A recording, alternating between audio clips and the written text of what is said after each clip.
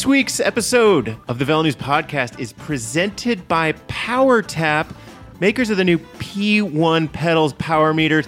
I love these things. You can take them from one bike to the next. You can travel with them. They're just a great power meter. Spencer, what do you have to say about these this amazing product? They're great pedals for the off season, because they don't have a rider weight limit.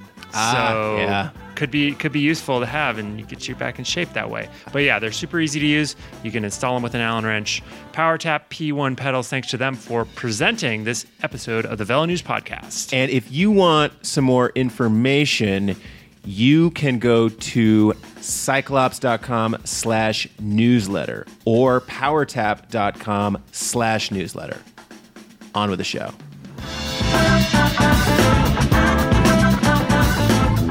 Welcome back to the Velo News Podcast. I'm Fred Dreyer. I am joined today by Spencer Paulison. Spencer, we're back. I don't believe the good listeners have heard our voices since the Las Vegas podcast, perhaps. We apologize for going on hiatus. We were covering cyclocross races and stuff. It was busy. Yeah, it was a busy couple weeks here. We got the U.S. Cup CX series underway on the East Coast. And I went out to Grinduro as well for a little bit of a quasi-vacation. Did you grind or did you duro? Good question. Mm-hmm. I think when I got 2 flats on the day before, that was when I was getting grinded by the course. But you have a nice little video up on velonews.com about your experience at Grinduro as well. Yeah, check out actually on our Facebook. That's probably the easiest place to find it. Posted that up there. A little quick vlog, as they say. Vlog, maybe. And so it's just you and me, huh, Fred? Yeah, we are going to continue on with the Velo News Podcast here, but we are going to be bidding adieu to our third host. Third wheel, Mr. Caley Fretz. I'm the third wheel, I think. He has moved on from the Velo News Podcast. We wish him the best of luck in his greener pastures. So today, we have a mystery host. He is a man we found riding a horse, wearing chaps and a cowboy hat out front. A cowboy named Dalton Wilcox, I believe is his name. Wait, no. Oh, wait, no. It's Alex House. I think my new name is the new Caley. I like it. The new Caley. New Caley, fresh Caley Fretz. Fresh Caley for this week is Alex House, fresh off the 2017 road season. Alex, how are you feeling right now? I mean, are you like in full chill mode? Kinda. I've been doing a lot of administrative things, trying to legalize myself in Europe. Mm-hmm. I've also adopted the average American fitness routine, which requires 15 minutes of activity every day. So I'm actually feeling pretty good. Are you eating the pyramid, the diet pyramid? Yes. Is that good? I think there's like 3 loaves of bread and 2 gallons of yogurt every day. Or milk. Whole milk could be good. Whole milk. I don't like milk, so yeah, the 2 gallons of yogurt. It's good for your bones. Cyclist bones could be a little weak just from no impact. That's true. No impact. Alex, I am a diligent follower of your Instagram, and I got to ask you, you've mounted an axe to anything lately? I mean, you mounted the axe to your bike a few months back. What has the hatchet/axe been mounted to any of your devices? No, it hasn't been mounted, but we did use it to get through a trail up by Ned the other day, which may have ruined the truck. Uh-oh. Ladies and gentlemen, doing a little wheeling, but it was all in the name of trying to get to a mountain bike trail, which we didn't get to. That happens. Yeah. Well, also there's another road. If you see a broken truck on the side of the road with a hatchet mounted to the front, call up Alex. I'm sure it's for sale. All right, guys, we need to get to it because we have a very packed show. We need to talk about the Tour of Lombardia, which wrapped up this weekend. Really exciting race. Vincenzo Nibali descended to glory. Holy cow. Did you guys watch the clip of that guy going downhill? It's classic Nibali. Peak Nibali, I might even say. It might even be peak Nibali. Yeah, elbows out to the side, just head down, smashing it. Yeah, clipping the corners, just shaving off his arm hair on the little Italian walls that are right up next to the road. I don't know. Pretty hairy. I mean, to be fair though, I don't want to bag on Pinot, but yeah. Oh, yeah. It was kind of like... A light looks a little brighter in the darkness. In terms of descending, that was like the Mayweather versus McGregor of descending, where it's just like one guy is just so outmatched, and I was cheering for Pino. I was like, "Come on, buddy! Like, hey, yeah, look at you! You stayed on his wheel through that swooping left-hander." Oh, and the gap is up to 10 seconds now. And So- you got to give Pino some credit too, because he initiated the attack himself, and he was off the front, and Nibali jumped across to him, and Pino, he's kind of notorious for having trouble on the descents. I seem to remember his team last year or a couple years ago actually took him to a car racing track to try and help him tune up his line choices and things like that. So we're going to talk Lombardia. We're going to talk about the new sponsor deal that has saved our good friends at Cannondale Drapac. And that is the Education First deal. We're going to talk with Alex about that, how that came together, what it was like being a part of it. Then we have some fun segments to get to at the end of this episode, which I think these segments might become regular additions Some to the new Wellness ones. podcast. Yeah, some new ones. Good for the off season too. Got some stuff to talk about in the off Some season. user-generated content, Yeah. as they say. Join in the biz. conversation, guys. Hashtag join the conversation. Well, we may talk about some cyclocross in there because, as Spencer mentioned, we do have this new national series. We can catch people up. Cross is here. Cross is here. And then we're going to bring it on home and let you get back to your day. So, guys, let's get back to it. Tour of Lombardy. Nibali wins. First of all, I got to say, this win quietly did really good things for the Bahrain Merida team because, throughout this season, I was looking at Bahrain Merida and saying, okay, here's this new team on the scene. They have big, deep coffers, deep pockets, and didn't really do a whole lot in the early part of the season. Now, though, you can look back and say, wow, they were on 2 Grand Tour podiums and they won a monument. That's a pretty good string of results for a first-year team. One a Giro stage, one a Vuelta stage as well. Yeah. So And fair. it's all one guy, so Yeah, Nibali, let's see. He's got 1, 2, 3, 4 of their major wins. Yeah. Thanks to Pro Nibali's a Cycling good team. Stats. Team Nibali. Team Nibali. He's a good team. Not a bad team. I wouldn't bet against him. Everyone, this is one of those. So Lombardy was one of those races where everybody had picked Nibali to be the favorite coming in, and yet he ends up winning. How does that happen? It's like I sometimes have those questions with pro cycling where it's like the guy that everybody knows is going to be on form and the course that fits him really well. Chris So Froome. Everyone should have their eyes on him, and yet he still is able to come away with the victory. Alex, any thoughts on that? Any way to school us dummy neophytes on how that actually happens? I mean, sometimes you're just better. Yeah. Well, That's- you were that's- saying there's how a hard reason this why. race is, right? It's the hardest race in the world. The easily. hardest race in the world. Yeah, it's harder than that race where they made that Disney movie, Hidalgo. Yeah, that was a race, I think. Across the desert with the horses. Okay. Yeah. All right. Okay. That was a tough one. I think he had to eat his horse or something. I don't know. Maybe he didn't.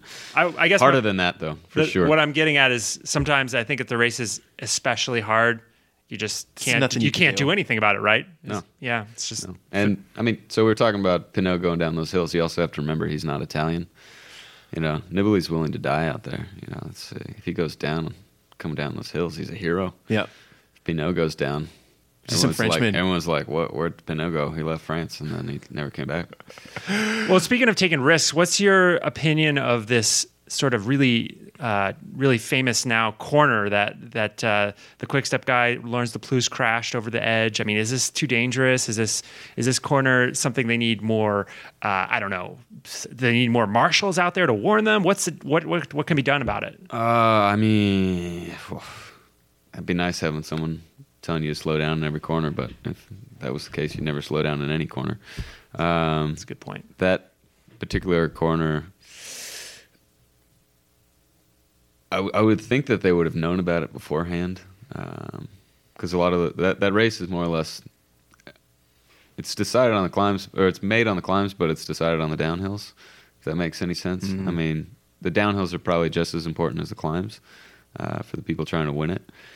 So you'd think that they would have watched some video of stuff like that, But that one's pretty gnarly, and it's got a pretty bad drop. Maybe they should put like some nets there. Give them Bouncy castle. yeah, maybe some parachutes. Yoga mats. Yeah. We in the Villeneuve show, we came up with all sorts of good soft landing materials for slippery corners a few episodes back. I like the bouncy castle, Yeah, I think personally. it was for the Tour time trial, weren't we talking about that one? So, Alex, you raced this race on several occasions. several years back. Before we got started here, you said you thought it was one of the toughest, if not the toughest, one-day race you've ever done. Why is that? Let's get into it. Talk to me about your experiences with the Tour of Lombardy and why it's so hard. I mean, there's a ton of climbing in it. Yeah. There's no recovery on the downhills. The weather's oftentimes bad. The Italians are all very talented and very motivated, and you come to the end of the season like that, and they just throw everything at it. It really, the whole race, you saw this year, the attacks were just bam, bam, bam, bam, bam, bam, bam for the last, 100K or so. And before that, the parts you don't see on TV, trying to get in that breakaway, I'm sure was insane. The year I did it, we were in 4 or 5 different groups after 12K. And the last group was a minute and a half back after 12K, which I don't understand the physics of that, but it was the reality because I had to sit up and wait for that group, which contained all of our leaders at the time. Oops. Oopsies. Thanks, Dan Martin and Hegedal. Tactical fail. Not this year, though. I mean, Rigoberto Urán was in the mix this year. Yeah. It was good to see him up there. And like you mentioned, I would think another big part of it is it comes at a strange time of the season. People are on varying levels of fitness. I mean, if you're a guy who started his year racing in April or March, it's like, how do you try and come around to peak or be on any type of decent fitness here in the beginning of October? Do you have any memories of that? Just feeling like you were out of gas after a long season? Man. So I did Worlds in 2013. I was pretty good. I think I was, my typical 30th or something. And then I showed up to Lombardia. I did everything right in between. I was like, all right, I'm going to be all right here. And I pulled out after 6 caffeine gels and 160K, and I took everything out of everybody else's rain bags, put on all their clothes. So I had 9 jackets on, and I just fell asleep in the car. In the car that was driving, and you have corners Lawrence DePlouze was trying to go around. It's I don't know how I slept the whole time, and I woke up and they're like, you have to go to the airport. I was like, what? You didn't wake me up to take a shower on the bus? And it's like, no, you were asleep. We thought you let you sleep. I was like, oh my gosh. I was lights out. The season was over. I mean, So did you go to the airport in your kit? Well, I changed in the car on the way over to the airport. Yeah, I'm envisioning Alex waiting in line to check in in his kit, just eating a bunch of old gels. Yeah. Well, it's cool. I'm a pro bike racer. They might let you cut in line. The Italians, they like cyclists. Yeah. Num, num, num, num, Yeah. num. Could be a good move if you're late for a plane. You don't want to take advantage of that, though, That's a good point. Could get weird. You got to respect it. Yeah. So in the 2017 edition, we see this group come into the final few climbs, and Rigoberto Urán was active, Julian Alaphilippe was active, Thibaut Pinot, he's firing off bullets. And then it's Nibali attacks, and just, Pinot, he catches Pinot, and the two embark on this descent together. And it's very clear from the onset of the descent that one man is just a much superior descender than the other one. And Alex, I'm curious if you've ever been in that situation before, where you are either the hammer or the nail in a descending situation, and how you handle being each one. So actually Lombardia, first time I did it, I do remember going past Pete Stetina, and he was doing about 12K an hour. And I'm not exaggerating when I say I was doing about 85K an hour. And I passed him with half an inch, and it took him a good 3 months before we were okay, in the same room. He was pretty mad at me for that. So that was the hammer, and that feels good. You have that flow, that matrix connection to the alternate universe. But when you're the nail, if you're not already on the ground, it's just an awful feeling. Maybe you had a bad day the day before, or you're a little hungry, feeling a little bonky, and then you're trying to go around these corners, and people are just going away from you, and everyone looks at you like you're an idiot, or like that, that poor soccer mom in the parking lot at Whole Foods that has 3 kids going off in the back of the car, and you got a sick mom or something, and you're just trying to park your car, and everyone's like, get out of the way. You're the cycling version of that. You're the cycling version of that. You're like, I didn't ask to be like this, okay? I've done this better before. Leave me alone. Is it ever a tactical move to get on the front if you know you're going to be slow on the descent, especially a tight descent like that, to perhaps control it and keep a guy from Nibley from riding you off his wheel, at least for the first part, before he gets fed up and passes you within a half an inch? I mean, I've seen some people do it, but I don't think it usually works out very well. It's not like mountain biking. Yeah, you know? kind of frowned upon probably as well. You don't just get kind of like pushed to the bushes. You probably get, axe to the brick wall. So, And then when you're trying to follow someone who may be a bit better, I mean, what is the advantage of just trying to follow their line? Just saying, okay, Nibley, let's see what you can do. I'm going to follow you through this winding, twisting roller coaster of a descent. I mean, is that possible, or is that sometimes just more than humanly? Physics possible? are physics. Yeah. It's like if you have pretty good tires and more or less the same that they have. Yeah, you can. Again, it's not like mountain biking. It's like there's no obstacles really coming up, so you brake when they brake, and you just kind of hang on. Except the one speed bump that Nibley hopped on that descent. I don't know if you guys saw that part of it. That was pretty zesty. I like that. Yeah, if he hops, you hop. But Well, maybe that's for the 2018 edition. They can put some jumps on it. Yeah. Nice. I mean, really trying to court like Red Bull or Monster Energy I as think a sponsor. where DePluce went off, they could have some sort of like a ramp to the next section of road down below. Just a little transfer. Yeah, a little wormhole action. Just Mario Kart over style. over the top. All right. That photo of DePluce's bike in a tree. Did everybody see that one? Like, when people say that cycling is, I don't know, some wussy sport, I just want to be able to show them that and say, like, yeah, man, you misjudged one of those corners, your bike's going to end up in a tree. So I don't want to try and one up DePluce. Let's hear it. This is not a well-known story, but I went off a road like that in Pays Basque, 2013 maybe again, and I was the one in the tree, and my bike was down below, and there was no cameras. I would say it was just one moto guy, and he came over when I was climbing up the embankment. He looked like he was looking at a ghost. Whoa. I would say you did just one up Lawrence DePluce. Ooh. Alex Howes. But- He's a tougher cyclist than Lawrence DePluce. One upper. Yeah. I like it. I would But to be say- fair, if it's on TV, then he gets the credit. Yep, So. that's a good point. Before we get off the topic, YouTuber, it didn't happen. better to YouTuber didn't have it. better to be in the tree or on the ground?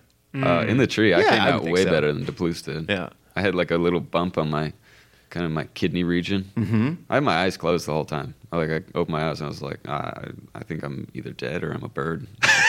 Like, what am I doing up here? Reincarnated? I don't know what I'm doing up here. Yeah. Well, Alex, we're glad you landed in that tree. I was going to say you have some sick ninja-like monkey skills to be able to just like mid-air, Nope. grab onto a tree. But Nope. it sounds like it was dumb Nope. luck. Pure luck. Pure luck. Pure luck. Well, thank you, Lady Luck, for Yeah. keeping Alex Howes around for another few seasons. Luck and skill, hard to distinguish between the two. Any final thoughts on Lombardia? I mean, my takeaway is, whatever. Nibali's salvaged his season. His season was already okay. Didn't win a Grand Tour, but to be able to close it out with a big monument win, especially on a course where everyone knew he was the favorite coming into it, way to go, guy. That's something to deliver when Yeah. the pressure is on like that. It's not easy to go into a race an outright favorite and actually deliver. Yeah. It's true. Chapeau. Chapeau to that guy. Moving on, guys, we want to revisit a story that we had discussed on the Wellness Podcast a few episodes back, which was Cannondale Drapac and the saga that led to Education First coming on board as title sponsor, future owner, savior, company that takes kids overseas for study abroad programs and employs cyclists. And Alex, we have you here, and I wanted to get your perspective and side of the story of what it was like being on the inside of this 2.5-3 week span of news from when you heard that there was this budgetary deficit to when this company came on board. What that roller coaster was like. Oh, it was a little bit stressful. It Okay. wasn't really much of a roller coaster. It was more, I guess, once they came on board, that's part of the roller coaster. But for the most part, it was down, very steep down roller Yep. coaster. One-way roller coaster. One-way roller coaster until EF Education First came on. And then, then we hit a little trough there. And we've just been going up since. So, I think most people could imagine, think you have a job and then you don't have a job and you're like, oh, should I be going to community college? Should I be signing up? Is it too late? Is it too late in the semester? Can I still get on board? I only missed the first week. Is there a lot of chatter between teammates in that situation where you're like texting or rumors, things like that? Or do you all kind of keep to yourselves? There's a bit of chatting, but honestly, there weren't a lot of rumors to be had. I think Vaughters and Doug Ellis were working pretty hard to find a new sponsor, and when you're burning the candle at 4 different ends trying to make it happen, it's, sleeping 2 hours a night for 2 weeks straight. You're not exactly texting the boys minute by minute updates. It's like, hey guys, I went to a meeting today and it sounds okay. So, I mean, really, we knew about as much as everybody knew through JV's Twitter, which I don't blame the guy for. So when you get the initial news from JV, hey, we've had this sponsor fallout, the team is in a potentially bad financial situation, riders who are able to find a new gig for next year should go and try and do so. Did you do that? I mean, did you start shaking the trees around the Pro Peloton, seeing what else was out there? Oh, I mean, you have to shake the trees. I wanted to stay with the team, but if there's no team, then, like I said, it's either shake the trees and find somewhere else, or go back to college or something. Yeah. So I was exploring multiple different options.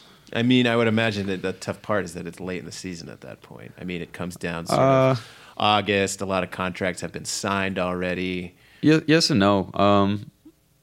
I mean, honestly, as far as teams folding or potentially folding, this is a pretty good situation. They could have kept it under the rug quite a bit longer if they wanted to, and we could have had another Pegasus situation where you have 25 guys unemployed in December with really no shot at salvaging anything. So I think they're as open and transparent as they could be, and we could ask them to be. And I don't know. Really, who cares? It worked out. Yeah, that's true. So, I guess I'm more curious just from a personal and emotional standpoint of, being gainfully employed in this great job that you've spent your whole life trying to get to, and then finding out that, there's a potential that it may go away, and the emotional impact that could have on someone. Were you like listening to Morrissey and crying every night? Were you, going hanging out in the blacklight room and, having a medicinal moment? I mean, we're in Colorado. I mean, what's going on here? How are you dealing with that? I think the hard part was there wasn't a whole lot of time to deal with it emotionally because we were racing. You have a job to do. We had races up in Canada, Alberta, and Montreal, Quebec, and we had stuff to get done. So there wasn't a whole lot of time to really reflect on it. It is tough to be smashing out intervals when you're like, am I doing this just for next week, or is there a future here? What are we doing this for? So, it's a good question. What are we doing this for? What are we doing this for? For all the fans on the Velo News podcast who are tuned in to come here for some takes and some story time. There we go. But at the end of the day, that's what it's all about, is the fans, and that's kind of what saved the team. Yeah. Well, when I say kind of, I mean that's really what inspired EF Education First come on, was the crowdfunding and the people coming on and saying, hey, we don't hate these guys, we'll give them a couple bucks. And from the sounds of it sounds like Velo News helped out with that. We put a link on our website. A lot of people went through that link apparently. So good job. Thanks. You're welcome. Thanks, guys. I owe you. Partial owner Fred Dreyer. Yeah, so let's talk about that, since we kind of are a little bit responsible for saving you, Alex. I think we can probably, ask you do some stuff for us next true. season. Maybe you could tow us into some Strava KOMs, so we could try and get some KOMs around town here. I like it. Good luck. A little bit of I don't know what else. Maybe he could hand us some bottles in the local Cat 3 crits. I just think you should mount hatchets to all of our test bicycles for the gear guide. Yep, it'd be useful to have a hatchet. Never know. You might just only get a free podcast out of it. So Co-hosting duties. Hey, I like that. Yeah. You're free for the next couple months on Tuesdays, aren't you? Yeah, Tuesdays work. Okay, yeah. there we go. Alex, have you perused the Education First website? Because I have, and I'm curious if you like signed up for any like gap year programs, or like you're gonna go to Spain and do a language program or something like that. No. Well, the funny thing is, I feel like my whole life has been an EF Education First study abroad program. Yeah. I just kind of go abroad for 3 months at a time and fight my way through various languages and try and absorb as much culture as possible. So I mean, yeah, I think it's a pretty unique program. I think it's pretty cool. I don't know. I think if kids don't get out there and get out of their neighborhoods, then they just turn into little brats. It's true. I mean, I was bragging about the study abroad program I did in college to Kaylee and Spencer a couple weeks back. Yeah, you really like to lord that over us. Yeah, don't you? that's true. I mean, these two obviously turned into little brats. They grew out of it at some point. Well, they got out of their houses, to be fair, you don't have to go all the way to Greece or something to get out of your neighborhood. It's just all about travel. Just get on your bike. Inspire travel. Yeah, get on your bike. That could be step one to doing an EF Education First tour. Mm-hmm. Get on your bike. Go to the next town. See how they talk over there. Denver. I don't know. Denver. Might have to do some brush Start up with on my lions. vocabulary if I'm going to go down to Denver. I like it. Man. Okay, well, we are happy that the sponsors come on to save the team, save Alex's job, even though I think that you would have made a hell of a podcast co-host going forward for Velo News. Keep that in mind. All right, I will. Okay, guys, this week's episode of the Velo News Podcast presented by PowerTap, maker of the P1 pedals. Again, these pedals are perhaps the most versatile power meter out there on the market. You can travel with them, move them from one bike to the next, and they are very durable. Something that you see with power meters that are built into pedals is they tend to be a little on the fragile side. Not the P1. You can smack them with rocks, sticks, curbs, and they will keep on ticking. For more information, go to powertap.com/newsletter. Okay, back to the show.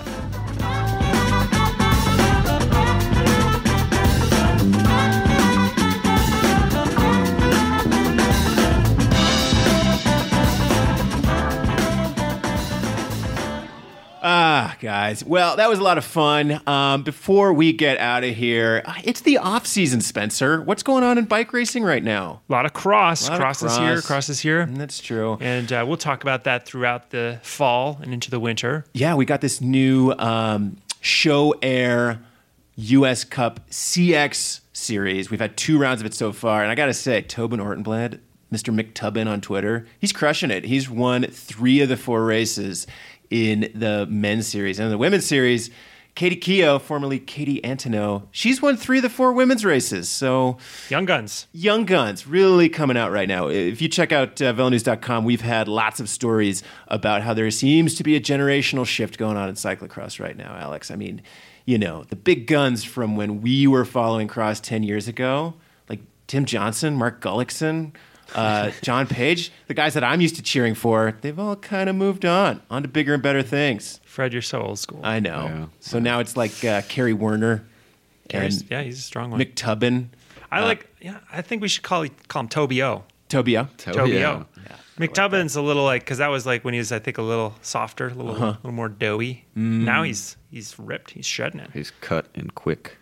There we go. A lot of fast guys and gals out there. All right, before we get to the end of it, though, we have some new segments. We have some segments we got to blitz through before wrapping up this podcast. Talking about descending and how to handle descents really got me thinking of Cat 3 advice because, I'm not going to lie to you, the spectrum of descending in your typical Cat 3 field, pretty broad. I tend to be on the bad side. Well, but still, spectrum. I mean, we're Cat 3s, Fred, so I'm sure we have lots of good advice on all sorts of matters. And in fact, a couple podcasts ago, we solicited Ask a Cat 3 questions from our listeners. That's right. Yes. User-generated Cat 3s. Did you forget this already? Yeah, Oh, maybe. come on, Fred.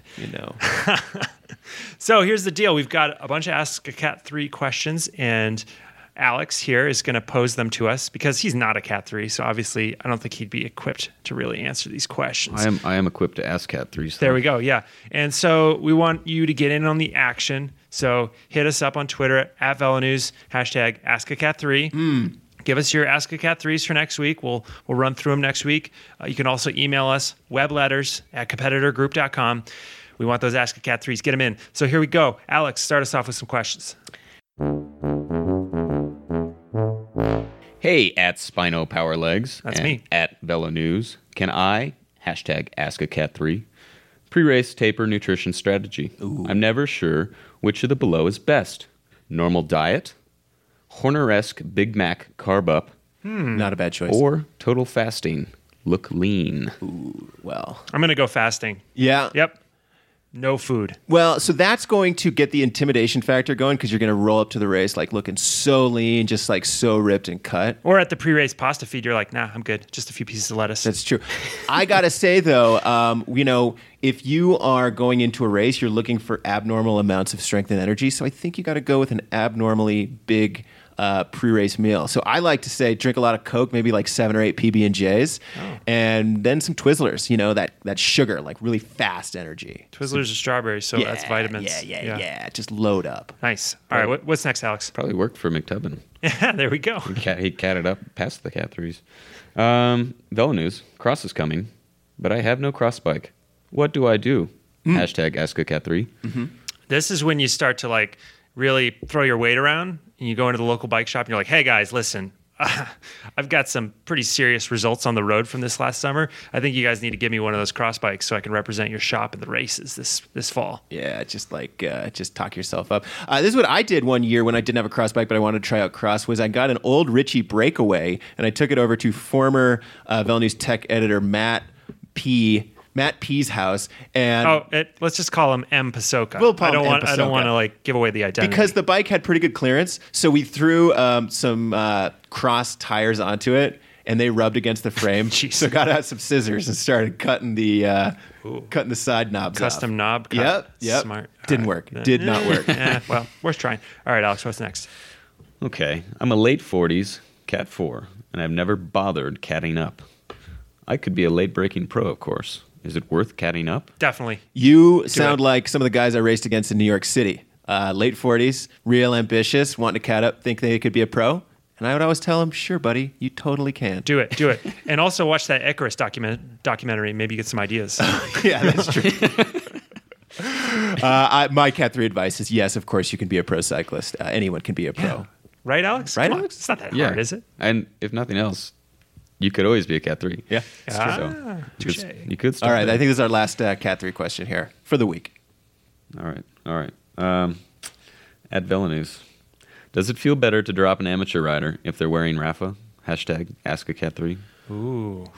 I mean, I say no. I like to drop an amateur rider when they're wearing like some faded team kit from the region that you ride in that like used to be a big team from like 10 years ago. Mm-hmm. So they're like, yeah, man, I used to be on Team GS Chow. And you're like, take that GS Chow. Bam, you're dropped. That's pretty good. Yeah. I'd say, it does feel kind of good to drop a guy if they're in Rafa, because then you can sort of be like, hey, you can buy that stuff, but I got mine at a 10% discount. So, so it's kind of like class warfare. Yeah, you're like, I got my kit for 20% off. So, what do you think? You're like, hey, rich guy, you can't stay with me on the climbs. I win at life. It always makes you feel good about yourself. All right, Ask a Cat 3. Hit us up with your Ask a Cat 3s for next week. Hashtag Ask a Cat 3 at VeloNews on Twitter or webletters@competitorgroup.com for email. Awesome. Okay, next segment of the show, we're moving on to podiums. That's right. We're going to each week come up with our top 3, or if it's a mountain bike podium, our top 5. Everyone loves that cheater podium. Special occasions. For various topics related to pro cycling. Spencer, what's Any cycling for that matter. Any cycling. Yeah. Pro, amateur, goofball. Cat 3. Cat 3. Spencer, what's our podium question or a topic? All right, our week? first olive out of the jar, so to speak, is going to be top 3, the podium of Grand Tour climbs. We'll start with a kind of easy one here to ease into our podium season. And we're We're going to also be posting our podium picks on Twitter and get you guys voting on who had the best picks for the Velo News podium of a given week. So stay tuned for that. But yeah, Grand Tour climbs. What's your podium, Fred? So in third place on my podium, I have the Umbra El Pass, which is regularly used in the Giro d'Italia. They used it this year. I am picking it because I had the pleasure of riding up the Umbra El Pass one year, and just like the amount of engineering that goes into the switchbacks on that road. I was like, wow, you never see anything like this in the States. It's almost like people like really thought about how they wanted to build this road. It was very challenging. Very I think beautiful. their goats thought about how they wanted to build that road. That's true. I think the goats were engineers. Moving on, second place, the Col de la Croix from the Tour de France. I didn't get to ride up it, but I drove up it. It was so steep that the minivan I was in, like I thought the clutch was just going to explode. And there was a lot of Contador written on the pavement. So there you go. Always makes for a good How is battle. that spelled? Col de la Croix. Like La Croix, you know, like those. It's like the little fizzy thing. water, That's yeah. why I Yeah. ask. Is that where is there a magic La Croix fountain? Yeah. Yeah, That's they what- named the coal after the soda. The Yeah. pass was named after the calorie-free soda that we're going to find out in 10 years is poisoning all of our insides. Ooh, well. sponsorship opportunity. La Croix, hit us up. Get the And then beak- number get the one, beak I one gotta with it. say, you know, just because it's on the tip, it's on my brain after last month. The Angleroo. I knew it. I knew you'd love say that Angleroo. I thing, knew it. Angleroo. Yep. God, I've never ridden up it. I've never seen it. Just watched people struggle up it. Watched a lot of guys from the early 2000s climb it in their big rings. You know, just a great spectacle for bicycle racing. It's good. All right, that's my podium. Spencer, what's on your podium? Should I go, or do you want to go, Alex? Go for it, buddy. We gotta say There you Alex. go. for the Okay. end. Yeah. All right. And you can't pick any of the ones we already picked. Oh no. Yeah, I'm fair- gonna pick all fair the ones warning. you guys already picked. Fair warning. Well, how are people going to vote on it if we all pick the same ones? Oh, See, it's a system. Okay, my podium. I'll start off in Italy. Okay. I think I'm going to say the Stelvio. Just all time classic, beautiful images. Gotta love the Stelvio. Anytime some like stupid extreme sport wants to make a video of them doing something, they go to the Stelvio and they're like, look, skateboarders, or guy who has wheels glued to his chest. Yeah. Or like, I don't know, razor scootering. Extreme. Razor scootering. Yeah. I think my number 2 on my podium with Grand Tour climbs is, I'm going to say the Izoire, the Col d'Izoire. Rode it this summer. It was unbelievable. This huge stone massif, this big rock mountain in the background. It's very dramatic. I was on top of it this summer. Couldn't get anywhere near the top. That's how many freaking fans were up there for the tour. Yeah, it's very cool. Womp, womp, womp.